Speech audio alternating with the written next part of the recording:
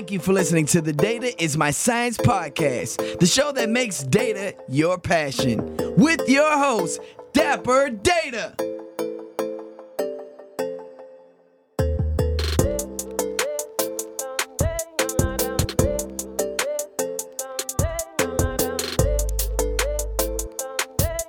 What's up, everybody? You are listening to the Data is My Science podcast, the show that makes data your passion. I am your host, Dapper Data, and today is a special day, okay? Special for two reasons, all right? I have a special guest, as usual, okay? And you're going to be excited to hear about this guest, but it's also Christmas Eve, okay? And, get all your gifts ready. You got the kids and everything like that, get them all excited and stuff. Have fun, enjoy your family time. For the workaholics like myself, please chill out. All right, take a chill pill. Give yourself about 2 hours at minimum if you can. All right, if you can do more than that, that's great. This guest on here probably is the same as me, workaholic, but having family time is important. And I want you all to make sure that you do that. And in advance, I want to wish everybody happy holidays. But today, I want to talk about the importance of data integrity. Okay, and I know I've talked about it before. All right, and I've had a couple guests on during the time, but we're going to get a little bit specific. We're going to dive deeper into a specific subject when it relates to data integrity, and we want to talk about branding and marketing. All right, and I brought this guest on because this guest is an expert in that. And we've discussed this a few times, I mentioned before, and just like planning for Christmas, okay, you need your management, you need your governance, you need your quality assurance, right? You need all that, right? You got to plan ahead. The same goes for your data, and it's very important. And we're going to dive deep into that as we speak with the guest. And I'm not to get too far off, but I'm always talking about how every Christmas, it never fails. I have two kids right now, and family and all that stuff, and I'm always waiting to the last minute, right, to purchase things. I don't know what's wrong with me. I don't know what it is, but do not let bad data be the cause of your bad decisions, right? That's all I want to say, because you're waiting to the last minute. All right, so without further ado, I want to introduce you all to Vera Allen. Okay, Vera Allen is a very, very important person in the industry of data integrity and quality of data when it comes down to helping different companies, right, different brands make important decisions. Varel, so he brings 20 years of experience helping brands transform digitally, and he's worked with Ancestry, Omniture, Adobe, you name it. And during this time, he helped accelerate the emergence and growth of some SaaS application within the enterprise industry. In 2018, he joined a company, okay, and he's going to talk to you about the company.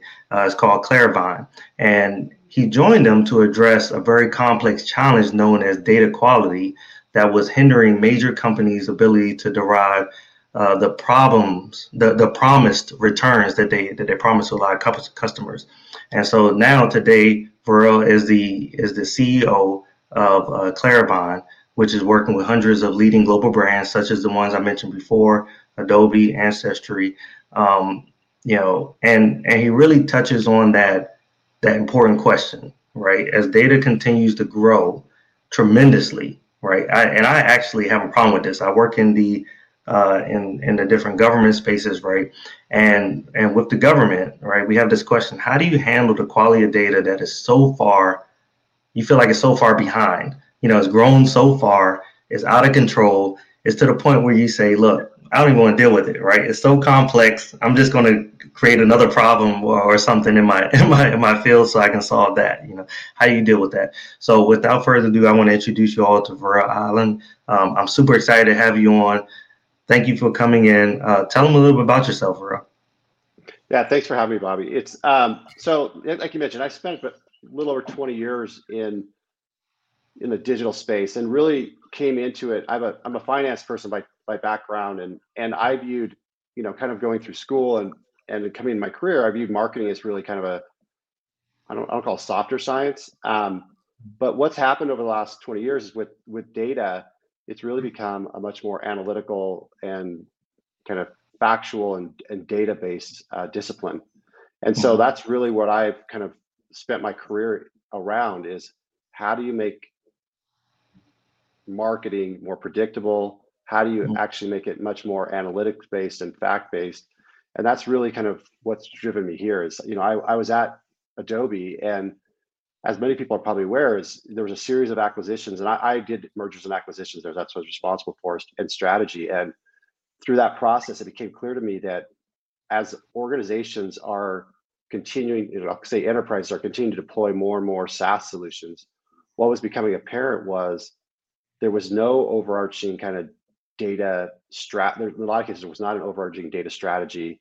A lot of the analysis and a lot of the data that was being generated was really silo based. And so there's a lot of decisions being made, but the decisions were really being made in silos. And as enterprises become much more, say, mature on the digital side, it became clear that there needed to be a much more holistic way of solving that problem. And that's really kind of what made me interested, is this complexity that was being created because of the number of applications within the enterprise, and really kind of fragmentation, the amount of data that was being generated, because all these SaaS applications, kind of the exhaust from them is data. It's become more and more clear to me as I was at Adobe, even though we were doing a lot of the integration of those applications, there wasn't a lot of work that was done on the data level. It was a lot of it was workflow integration, and it made it appear to the customer that it was integrated. But as customers were asking for more and more access to data, and were trying to use data in a much more cross-channel way, it became problematic for them and for companies like Adobe. Salesforce in the same situation. The data is just not integrated. It's not even integrated at those large vendors that have, you know, multiple SaaS applications and suites, because most of those are acquired applications. Same with Salesforce and other companies. And from a user's perspective or enterprise perspective, it's not that I'm not just using Salesforce or Adobe, but I've got dozens of other applications, and none of them are integrated. In fact, it's kind of more of like they all have their own proprietary data models, and they all have specific uses that are helpful from a channel perspective or in a silo. But that's sort of, we've kind of passed the point where that's sufficient, and they're struggling now with kind of the growth of the kind of enterprise cloud data infrastructure to bring that data all together in one location. Right. Well, yeah, that is awesome. And what you're doing, you know, you make so many great points, and it actually brought up some like thoughts in my head, right? You know, a lot of questions, and you know, I do see where the benefit would be. You know, I currently work for Oracle, right, as my 9 to 5 job, and we use something like Salesforce, right? You know, we use different applications where we just create our own model of how we wanted to export certain data, right? We care about certain data, we export these things.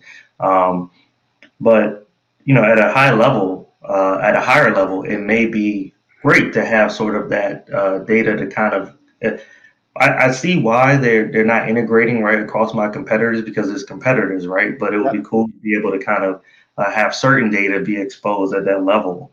You know, I see it more beneficial, I guess, or not. I actually see it beneficial at that level, but then I also see it extremely beneficial when it comes down to internal, like to your organization. Like you said, there's so many silos in place. So you have about 5 different, you know, you have one organization, 5 to 10 different areas within an organization, right?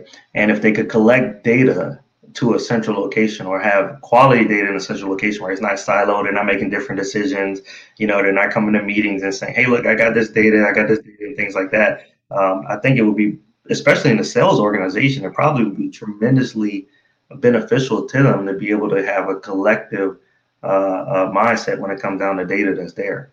You know? Yeah, and we talk about it a lot with customers, and we're hearing this more and more, this whole idea of kind of a common language. So it's really about having a common language, or a common data taxonomy, if you want to call it that, or data structure at the enterprise level. So it's starting at the highest level, saying, hey, these are the fields of data that we use. Here's the data that we are collecting. Here's the way we're naming it. Here's what this means. Here's what is not being collected in this application that we need to augment it with. And so a lot of it's in some ways, it's standardizing that data at the highest level, and then also really figuring out how do we get more context around what the data is as the data moves downstream and as it gets into kind of the at the points of data analysis and decisioning. How do we get more context in the data? And that's really what we're helping enterprises do, because it is a problem. I think that we no longer is it sufficient within the enterprise to treat the customer one way in this part of the business and one way in this part of the business because the data is not connected. And that's just, we as consumers have kind of gotten past that, where it's like, I want you to know me, everybody here should know everything about me. And that the expectation, I think, on consumers has kind of driven this. Right. And like consumers are starting to, what do you call it? Like consumer driven data decisions or something like that, right? They're actually starting to do their own research, right? So you can't just put out garbage, right? Stuff, they're doing their own research on the company prior to making a purchase on what they want to do. And, you have an Adobe, right? You have Ancestry, and if you're putting out certain data, if it's marketing, whatever it is, they may go back and say, hey, look, you have competitors. Let me do my own research. You give me this, great. Now you're in the top 5 of my research prop right now. So now they're starting to do their own, right? You see that a lot, probably. Yeah. Yeah, you see that, and I think a lot of it's consumers want choice, right? They expect experiences and their interaction with brands to be, achieve a certain level of quality, and that's where I think when we talk about data quality, a lot of it's founded in the fact that consumers no longer kind of willing to accept suboptimal experiences, and it's tough. It's I think the requirements for brands the bar continues to ratchet up based on the fact that consumers have options and consumers have choice, and that's good. That's a really good thing. At the same time, I think it sets a higher bar on the part of kind of the enterprise or brands to kind of get it right. Right. No, great point. So I wanted to start off, as I mentioned, I know we had some conversation before, and the audience, can range from very advanced all the way down to or same level as novice, right? They're into it, they're interested in it. So I want to take it a step back a little bit, right? I know we talk about quality of data, right? The integrity of data. What does that mean, and why is that important for us to really focus in on the data integrity and quality of the data? Yeah, I think a lot of it comes down to, and you hit at it earlier. You mentioned that I've been in those rooms where people bring in reports, right? And everybody kind of brings in reports. You start to roll the data up, and it doesn't add up. Like bring in conversions, and every team brings in their conversion numbers, and the aggregate conversion number is half of what the kind of individual channel or team level conversion data is, and no one knows why. And so you sit in there, and there's everybody comes armed to make their argument, and so to me, data quality in a lot of ways starts with the fact that you need to have a consistent way of talking about the data, a consistent way of measuring end to end that everyone's agreed upon. So some of it's about setting expectations, getting alignment and agreement up front. And the way that we think about it, we think about data quality starting with data standards. And that's kind of how we really think about what the world is.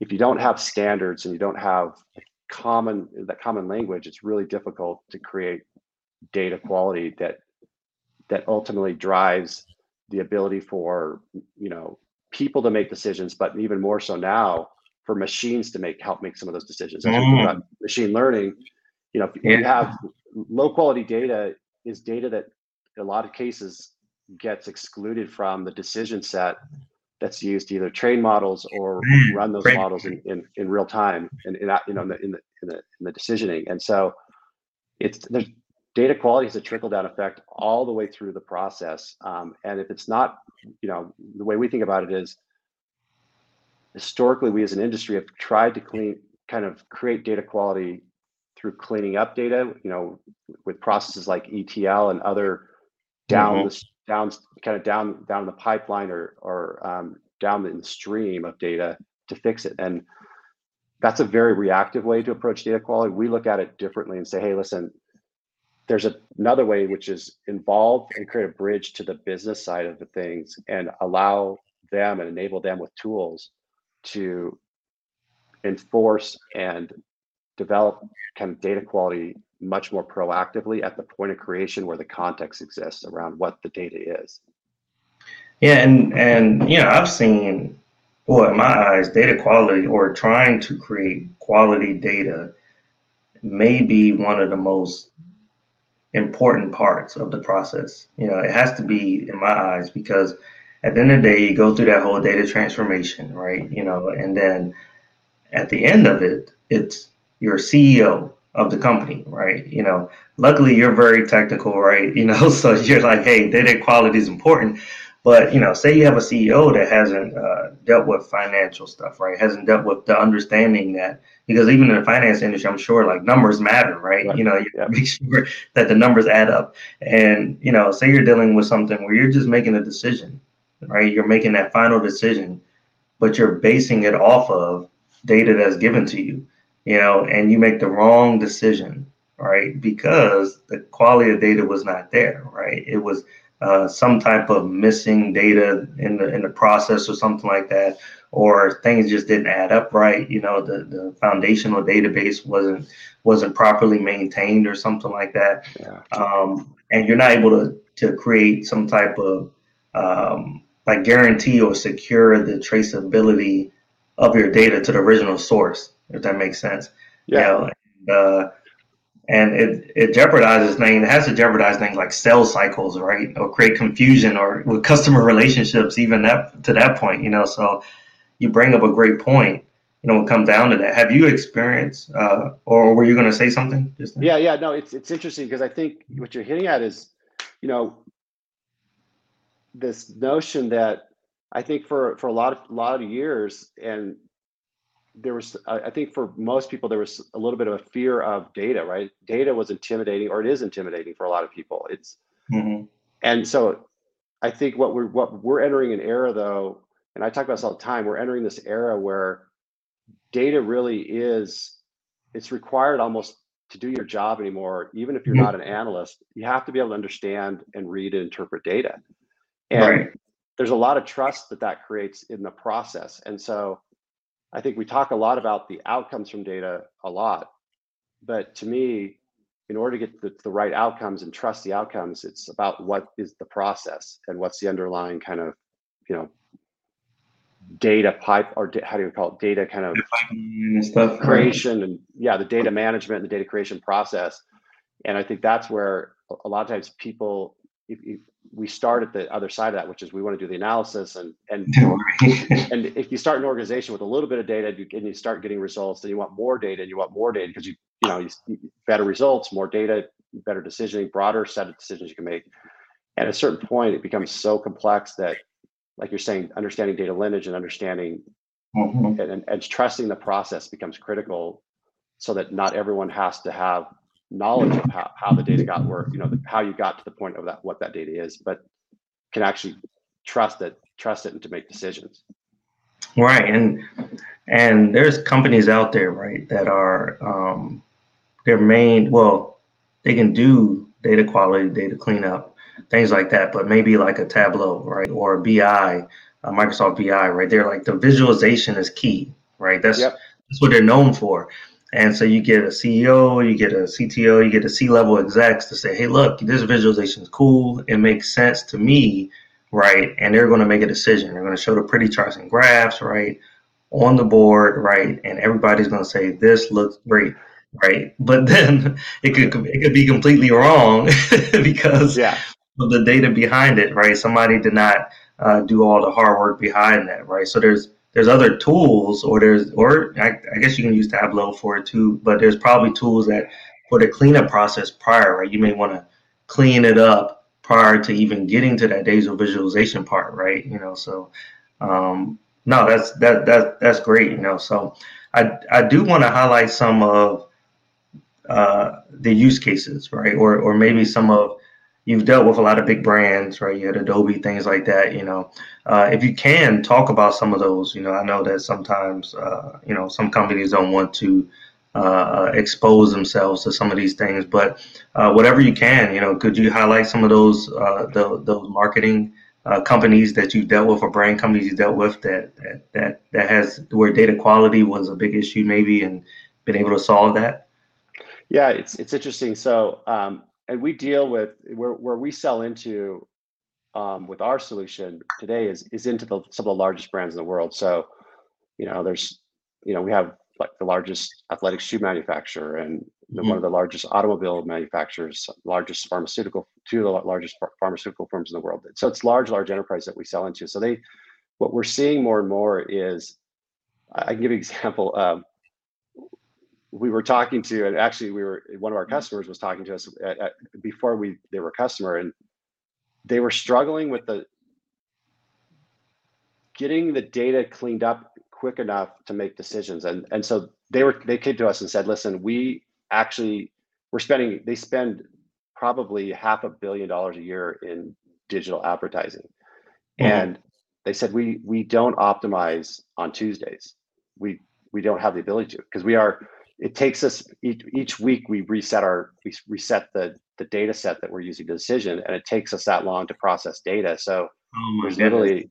literally one out of every 7 days, and we just kind of have to trust that and leave everything on autopilot, which doesn't sound like a big deal, but when you're talking about, you know, $1 million a day, 50 days a year, or more, that's a lot of dollars and they acknowledge it. They said, there's things like that we recognize based on the time it takes to clean up the data, get everything ready to go each week. We're literally missing one out of every 7 days being able to optimize.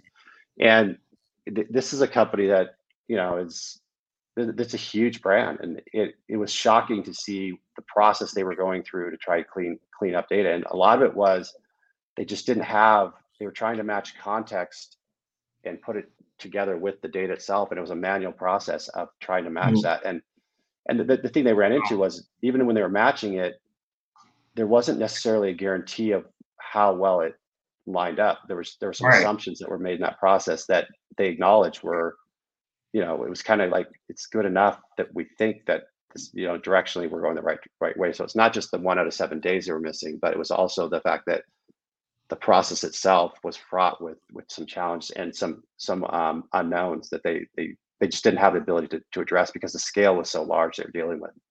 Right, right. I mean, you hit so many different topics right there, right? The unknowns, right? That's Hmm. something that people look out, they miss all the time, right? You're like, I know this part about my data, right? But what Yeah. don't you know, right? What don't you know that's entering into your database and things like that? And then, I mean, I can only imagine how crazy that could be, right? You're saying one out of seven, right? But then also there's more data still coming in, right? Yeah. And so it's not like it's stopping, right? The data will not stop coming in, No, you no, know. no. It's always on. That's the thing that I think some people don't realize, man. It's like always on. Yeah. No, that's crazy, man. So I want to take a step back. I should have highlighted this before. Claravine, right? So we just talked about one of the brands that you deal with and one of the problems that you solve with that brand, but Claravine, what is Claravine? How did it get started? The purpose of it, right?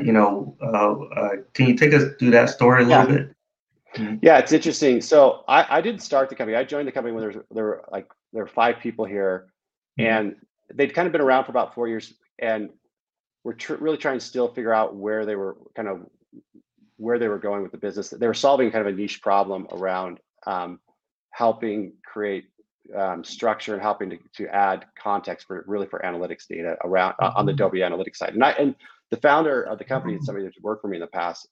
Anyways, So sorry, real quick. So this was actually prior to a focus on the integrity of the data and yeah, quality of the yeah, data. it was. It really was. Interesting. We kind of have pivoted and broadened kind of the way we think about the problems we're solving. And so in 2018, I'd spent, the last 12 between 2007 and 2018, I'd spent working at Adobe and Omniture. And what became clear to me as I was kind of going through the life that I was living there, was that as we were acquiring, I hit this earlier, as we were acquiring applications and building out at that time the Adobe Experience Cloud, it became clear to me that there was still a huge underlying data problem that we weren't necessarily addressing, and the industry kind of has not really come up with an answer for it. And so what we were kind of handing off was a situation where we're giving more and more, we're arming in a way the enterprise with more applications to do more things. And each one of those applications was generating more data, but we weren't necessarily providing any tools or any way for them to actually address some of the data challenges. There was, each one of those, as the 2010s, if you want to think about that, is the era of SaaS. As a number of applications were growing in the enterprise, the data problem was sort of getting bigger, but it wasn't really totally getting addressed. A lot of it was just not, right.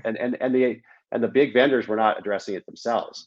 And so I started to realize towards the end of my time at Adobe that, I'd spent 10 years acquiring companies that became part of this Experience Cloud and really was arming the enterprise with more applications, but was also starting to create a bigger problem for them on the data side that was really just starting to become realized, I think, within the enterprise, and has become much more, I think, a known problem over the last 3-4 years, especially as you had more and more of these, Snowflake and Databricks and some of these other companies that make it easier to stand up data instances have come into existence. I realized there has to be somebody out there addressing this other problem, which is on the data side. And that's when I was, when I first came in contact with Claravine, it became clear to me that they were solving a piece of that problem, and there was a bigger set of issues and a bigger problem that they could address with the technology and the way and the approach. More than anything, the approach they were taking to addressing this really was about switching the paradigm from a reactive way to solving data quality to a proactive way, which is putting some tools in the hands of the business people to create the context, create a single set of truth around this, if you want to call it context or allowing them to create metadata that could flow downstream into the data application. So that's where it became, as I thought about what I want to do next in my career, it became clear to me that this next big opportunity in digital is really around the data. Right. And that's why I made the shift. I decided to leave Adobe, and it's one of those, you have those points in your life where it sounds good at the time where you're like, you know what, I'm going to double the hours I'm working each week, and I'm going to cut my pay by 70%, and this is a good idea to go take on. But it was one of those things that I found in my career, like when you take those challenges on, it's when you have there's a lot of growth and it's a fun thing to go do. And so I kind of made that decision, and it's been one of those things where as we've evolved as a company, as we've grown, it's become much more of a reality that we are solving a really, really big problem. And it's hard when you make that jump and you come to an organization that's there's 5 people, and we had one person that had the engineering title, and they didn't want to write code. So it was like we had to start from scratch and really kind of reset the whole business, and did it with a kind of a broader kind of lens of what we were going to go solve in mind from the beginning. Yeah, well, I definitely commend you all as a team tackling a problem that I actually recognize. I recognize all the time, right? I see it all the time. I recognize it for years, but you're tackling a problem that everybody runs away from, right? Because I know if I look at something like, and you're doing it at enterprise level, right? I can go to a company, I could do a nice little project with a company where I'm cleaning up their data and things like that. But creating a product, or creating a solution that solves a problem from an enterprise standpoint is something that you all are doing. And a lot of us, we recognize the problem, but it looks so big that we don't want to tackle it, right? So we say, look, somebody's going to do it, I guess, one day. But you said, screw it, I'm going to do it, right? Yeah, it's funny, Bobby, because we find this all the time. We go into organizations that we call it kind of organizational entropy, which is like they know they've got a problem, but they're not even sure where to start. Like Right. they look at it like you hit at, it's like, it's almost overwhelming. And it's funny. We just had a situation about a week ago where it was a customer that we had that was we were helping them solve, I'd say, a use case in one brand within the much larger company. It's a big pharmaceutical firm. And we've been talking to them for literally a year, and they kept coming back to saying, we've got these bigger problems, we're not sure how to solve them. We kept coming back and saying, hey, here's how you need to address the problem. And literally a year after we started this conversation, and we kind of had like left it because we're like, you guys need some time to think through this. Like, are you really serious about attacking this problem? And how serious are you? And so we kind of just pulled back and said, you guys got to kind of figure this out yourselves. And then when you're ready, let us know. And honestly, like last week I saw it was like 100, and the big upsell came in from this customer. I'm like, what in the heck happened? And I was talking yesterday to one of the people on our team that was involved in it. And she's like, we literally just dropped them and said, you guys got to, when you're serious about this, come back to us. And she said, I think what happened was the problem got to be so, it kept growing and getting bigger that they finally got to the point where the pain was so much that they came back and said, okay, we're finally really serious about solving this. Can you guys help us? And so I think that happens a lot, and companies aren't sure where to start. And I think that's the opportunity for us. I think it's not just a technology problem. Some of this is process and people that you have to go and address. And so I say all the time, it's a people, it's a process, and it's a technology problem. And we can help with all those, but it requires a willing party on the other side. Like, people all the time know they have health issues, but they're not willing to go to the doctor and address it. They just kind of live with it. And I think that's no different in an organization. They just, it's not till the patient's ready to really address the problem can you actually start to put in place a cure for that. So yeah. The good thing is, I guess, the bad thing is with health problems, right? It can be a point where it's too late, right? I guess the data integrity, the data quality problem, I mean, it could be a point where it's just, hey, you get paid more money because you got more work to do because they waited so long, right? But it's never too late, right? It's never too late. You can dive in, and it's funny because I just kept thinking about, as you were talking, all I kept thinking about was those huge companies, right, that started so late to tackle a problem like this, right? But they've been going on for years. I mean, since they first started, 15, 20 years down the line, and the amount of data that has been collected.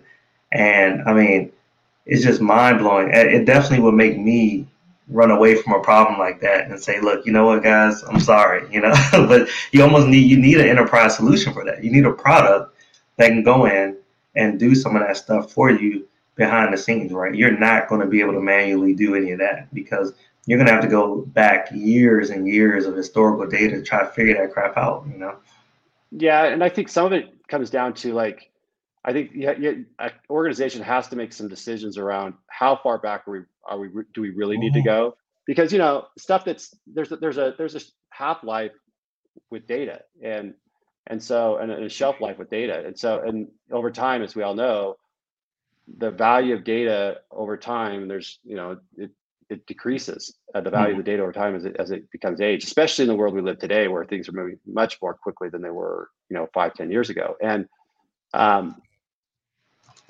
I think it is it important for, it's not just about making that decision, but I think the other thing about it is you got to be committed to it, because data quality is one of those things that, like you said earlier, the data is always, hopefully it's flowing, because that's one of the other things that we help our customers with is to be able to alert them when the data is not flowing or it's not flowing correctly. And so, but the data is always flowing. And so it requires kind of constant diligence and a commitment at the organizational level that we're going to solve that. A, data quality matters, and B, we're committed to solving it, because it's not just about, hey, turn on a solution and stop and don't think about it. You've got to it takes some discipline in the organization around, process change and some of those things that are not, I think some people think they're daunting, but it becomes challenging when I think for organizations, when you get people involved in these processes, because It requires a commitment from the organization that this matters and that we're going to go tackle it. And we're not going to just tackle it today. It's commitment going forward for this is how we operate the business and this is how our processes work.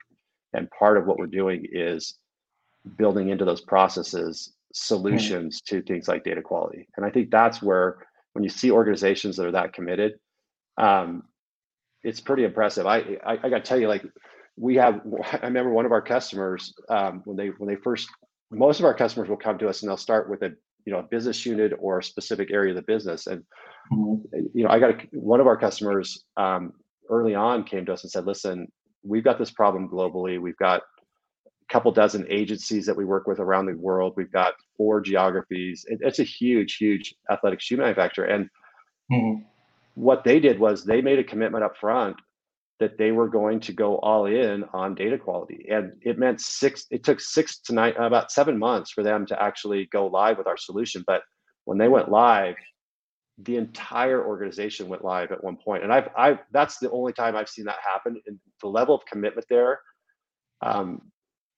is pretty amazing. And I think it's reflective of the quality of the organization itself. These guys are a leader, and they are, they've got an awesome business, and they have totally thrived. And there's all sorts of use cases out there about them thriving through the pandemic. And a lot of it's because they were disciplined about this. And I think we see that with our customers, the ones that are disciplined and committed, you can actually see a marked difference in the performance of their businesses. So yeah, I definitely can agree on that. The level of commitment definitely reflects on some of those things. And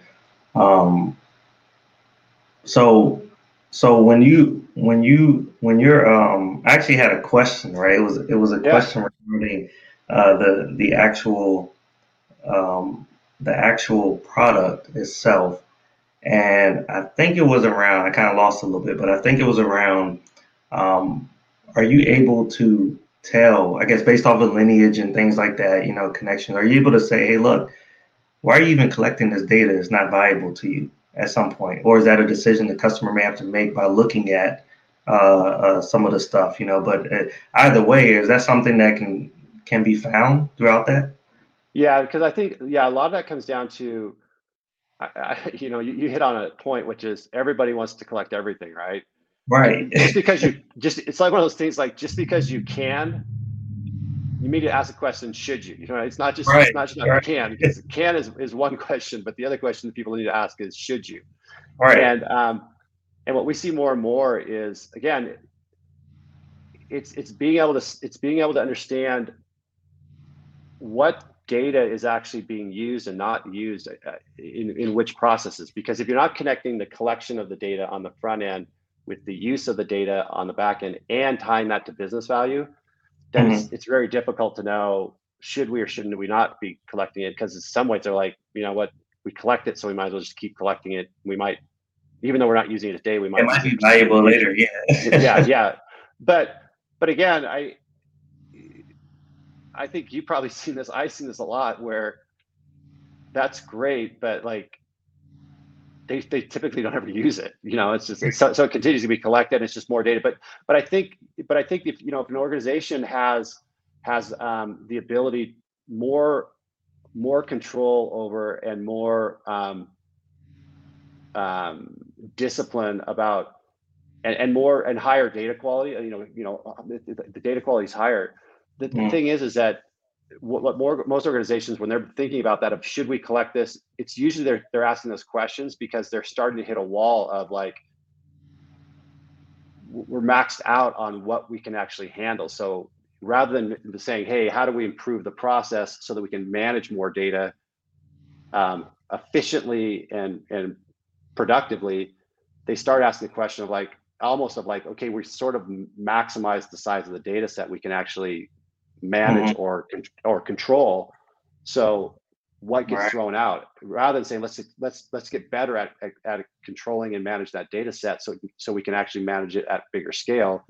They kind of, in a lot of cases, data questions get addressed and get asked because of what are believed to be limitations, and a little bit that starts asking the question, are we kind of operating in the status quo of like, yeah, we've hit a maximum here. So we have to kind of figure out what fits into That's that not and what good. doesn't. Yeah. Yeah, because that starts to like hinder their ability to kind of scale, right? You know, Hmm. when you're thinking in that term, right? I know it's going to cost, but don't think about it as far as, you know, I'm maxing out this database or whatever, so I need to cut down on some things, you know. I guess think about it as how can I make it more effective or efficient, you know, as I Yeah. continue to grow the database, you know, and be willing to put up the money, you know, if you can, right? You know, I'm sure they got money, right? They can do it, you know, and figure it out.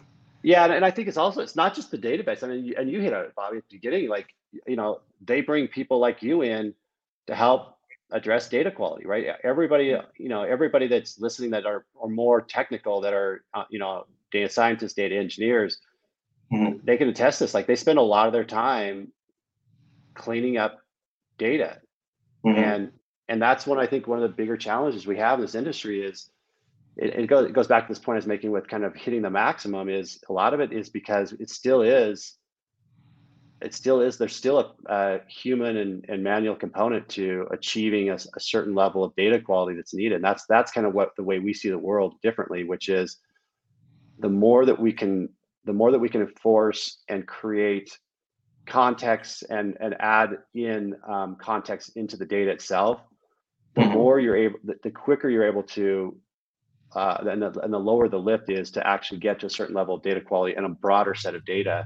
And context allows you to create relationships in the data that don't necessarily exist natively as the data is being generated or are created from different applications. And that's really the way I think about our solutions. We augment the data itself with context, and that context creates relationships, and that context, because if it's standardized context, it creates structure that may not always exist in the data. Right, right. That's a great point, you know. And so, just to take a bit of a shift over, right, to another topic that I definitely want to highlight, because when you get into this realm, right, the things and the problems that you're solving, right, DevOps plays such it's a huge impact, right? And what we're seeing is that DevOps is a rise, right? In DevOps, we're Mm-hmm. seeing from an enterprise standpoint, that DevOps is a big thing. It's like everywhere you go, they have a DevOps team, right? They're doing integration, deployments, delivery, make rapid testing, and all that stuff. It's all a great process, right? Why is enterprise moving more towards the DevOps, right? You got containers and things like that. Why do you see Yep. that as something that's a big rise right now? Yeah. I actually I agree with everything you said. The interesting thing is I actually take a step back, and what I'm seeing is just the rise of ops. So it's not just Mhm, DevOps. You think about in the last couple of years within companies, there's been the rise of like revenue operations and marketing operations. mhm, And I actually think we're in this era that is what I call kind of the rise of ops generally. And I think some of it comes down to what we're talking about. I think data and process becomes such a big part of creating scale. I think that's part of why you're seeing this. It's almost like we're having to go back and retrofit and say, listen, we've got to address some of the underlying process and operational issues. Thus, you're seeing the rise of these ops, not only ops organizations, but ops tools. And I think I don't think the rise of and the kind of growth in DevOps and revenue ops and marketing ops and these other operations is disconnected. I think they're somewhat connected because they are sort of all solving a similar thread, different problems, and they're different tools and things to solve them. But at the core of it, there's underlying some issues that I think the complexity to manage an organization, especially digitally, was really kind of there's steps I think we've skipped in this evolution, and I think that's what you're seeing is we're going back now with the rise of ops and putting in place process and some of the other things that were kind of skipped because we're moving so quickly that need to be there. There's this whole kind of emergence of tools to support those organizations and those individuals. And I think that's really where I see what's going on is more broadly is that rise of ops. No, that's awesome, because you just definitely hit something that I didn't even think about, right? When I hear ops in the technology realm, you're hearing about DevOps a lot, but you're right, Yep. in every field right now, ops is a big deal, right? Yeah. And it solves a problem.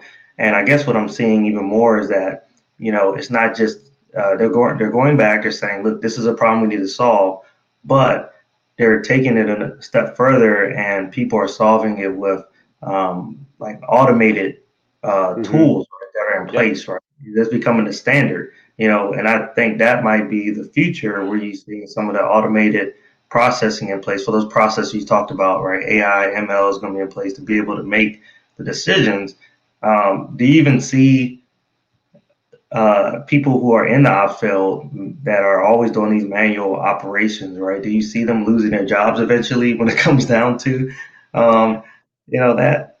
No, I think I think that it's like anything, right? Technology by itself does not solve the problem. I'm a firm believer that there's an intersection with, people and technology. Because at the end of the day, Mhm. it's software. A lot of this is just software, right? And I shouldn't say it's just, but um, I think that as the scale of these problems gets larger, it's cost prohibitive to just throw bodies at the problem. There has to be automation. So, yeah, Mhm. I do think there's going to be, and the technology provides automation and scale and some of the other things that you can't achieve necessarily with people. But ultimately, there have to be you have to couple that with people to make decisions. I think you're going to see those people. It's like all I think what we always see those people probably get their skill sets probably get retooled. They start Right. to learn how to use the tools themselves and how to leverage those tools so that it's not just about putting a solution or a technology solution in place, but it's how do we extract the maximum value out of that investment that we're putting in place, and that usually involves people as well. So I think you're going to see more so the rise of ops to me is actually a rise in this kind of emergence of some technology solutions, but I also think it's kind of a pivot and a kind of retooling of the people themselves. And Yeah. it's that combination where, because again, I think that the problems are getting to be so large and so complex and so kind of integrated that it it requires to have you know both sides of that people. Maybe it's all three sides: people, process, and technology in place to solve it. No, that's a great point, and I completely agree. I always talk about, I like to ask the question, do you think AI or ML is going to take over jobs? And I don't necessarily look at it as that, right? As we continue to add these tools, these technologies, right? It's in the future when you go to school, you're going to go to school to learn the tools that are going to Yep. do that, right? So you're going to shift your job or your career, right? So the newer generation now they're not actually learning how to do all the coding and all that stuff as much. They may learn how to do the tools, right? Or Yep. prior to that, all the manual scanning of all the data sets. I mean, who can keep up with like millions and millions of rows of data, right? That's constantly changing manually. You need tools in place to be able to scan it and all that stuff, right? You need all the stuff to automate those things. But learning how to use that tool would be key, right? And Yeah. it allows you to scale better and things like that. So I completely agree with that. Yeah. And I think that's and we're seeing that. I think that it's more and more it requires even like within in the functional areas like marketing and finance, like it's no longer can you get by without having some technical skills. You have to have there's a component of that to me this whole idea that you've got STEM over, like you talk about education, you got STEM that sits over here and then you've got everybody else that sits over here. It's like no, it's becoming much more, everything's kind of becoming much more integrated. It's part of the way we work, it's a part of the way we live. And Right. I think that is going to continue to be, the convergence of that is going to continue to happen. And I think to be successful in these functional areas, like finance, marketing, and other areas, you've got to have the ability to, in some ways, not, I don't want to say code, but you've got to have the ability to move beyond just what are the functional needs and the skills I need to have. But it's now I've got tools and I've got other I've got applications and other things that I need to other things I need to know they're more technical to do my job. And that's just kind of, I think, the kind of this pivot that's happening with a lot of people in their careers, which I think is a good thing. No, no, absolutely, I absolutely agree with that.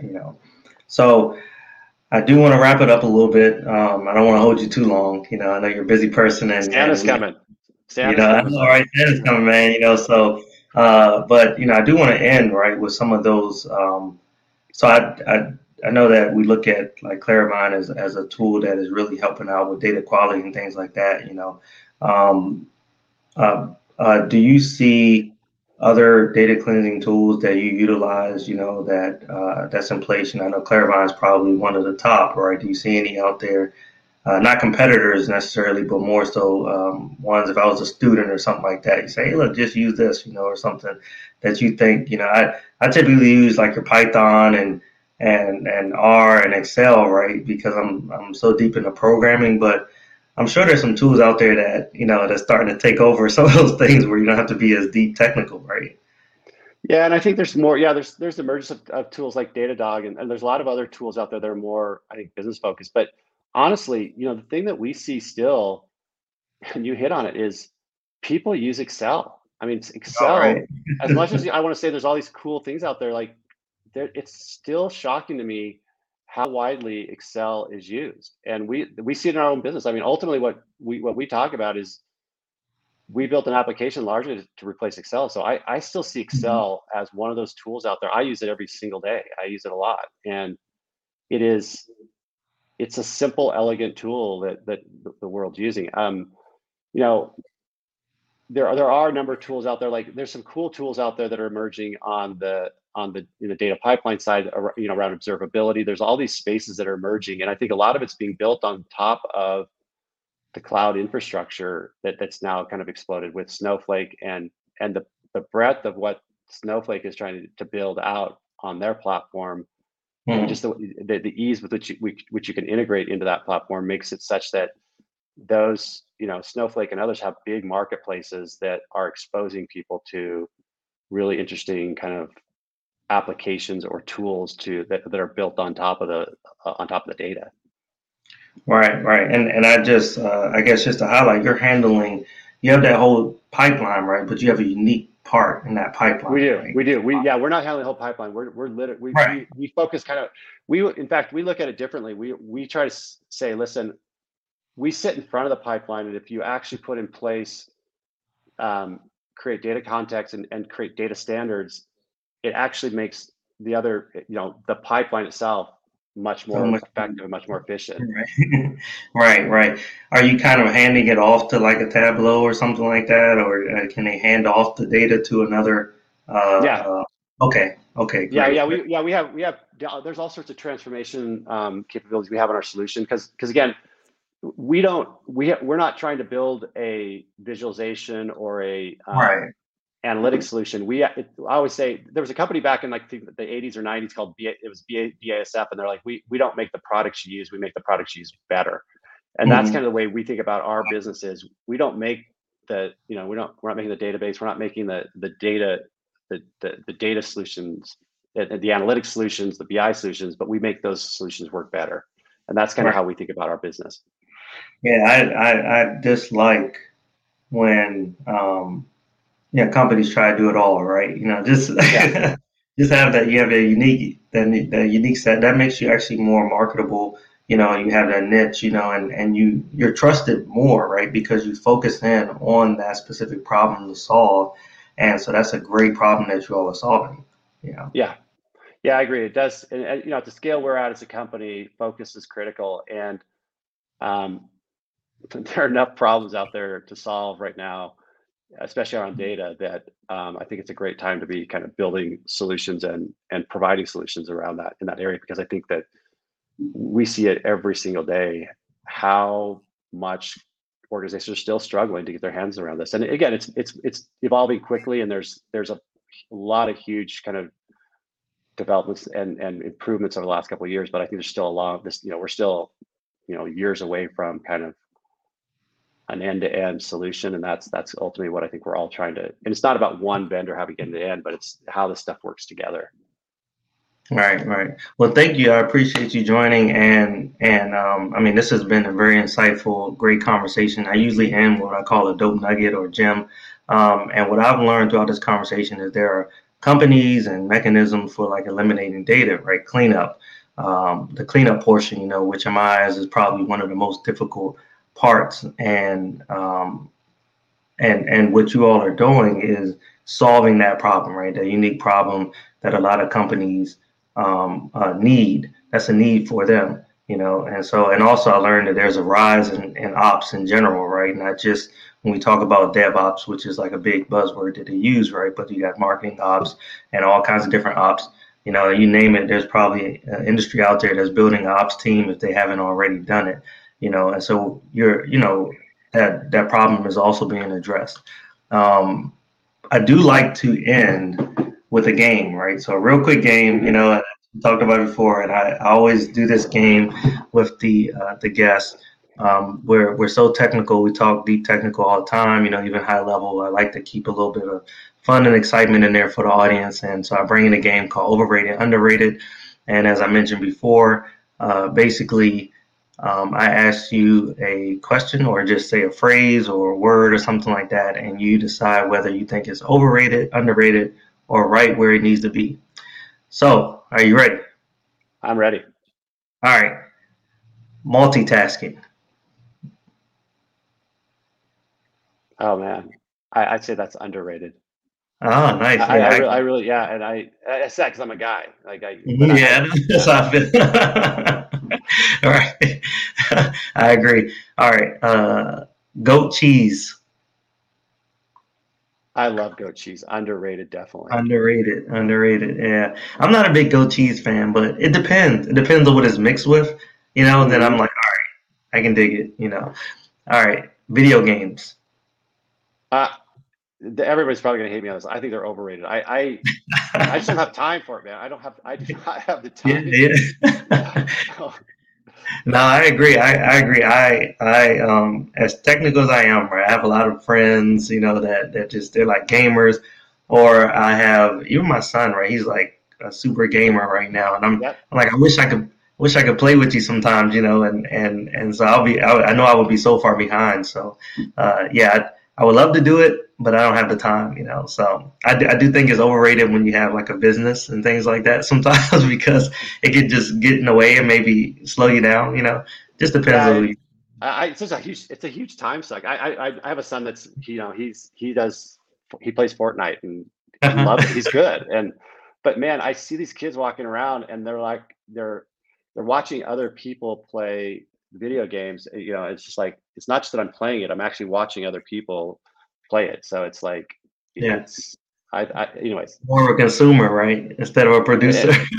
But we're not neither you are probably in that demographic. So in a Yeah, sense, it's overrated. So yeah, yeah, definitely. All right, financial stewardship. underrated. Yeah, I agree. I agree. All right, YouTube. You know, I would have said underrated, but last week I had to switch my TV provider because they stopped carrying for a couple days all the ABC properties. So I would say now it's overrated because I had to switch providers. They ticked me off on Saturday. I was trying to watch a bowl game. Yeah. I couldn't watch it because they didn't have ESPN, so I had to switch to Hulu. Oh man. Oh man. All right, last one. Well, the last two. Cycling. Underrated. I love I knew you spending were gonna time on my bike, man. say Love to that. spend time on my bike. Yeah, yeah, you do a lot of it. I know you told me that was something of interest of yours. That's why I threw it out there, give the audience an insight on some of the extracurricular activities you do outside of it. Yeah, I've done. I love.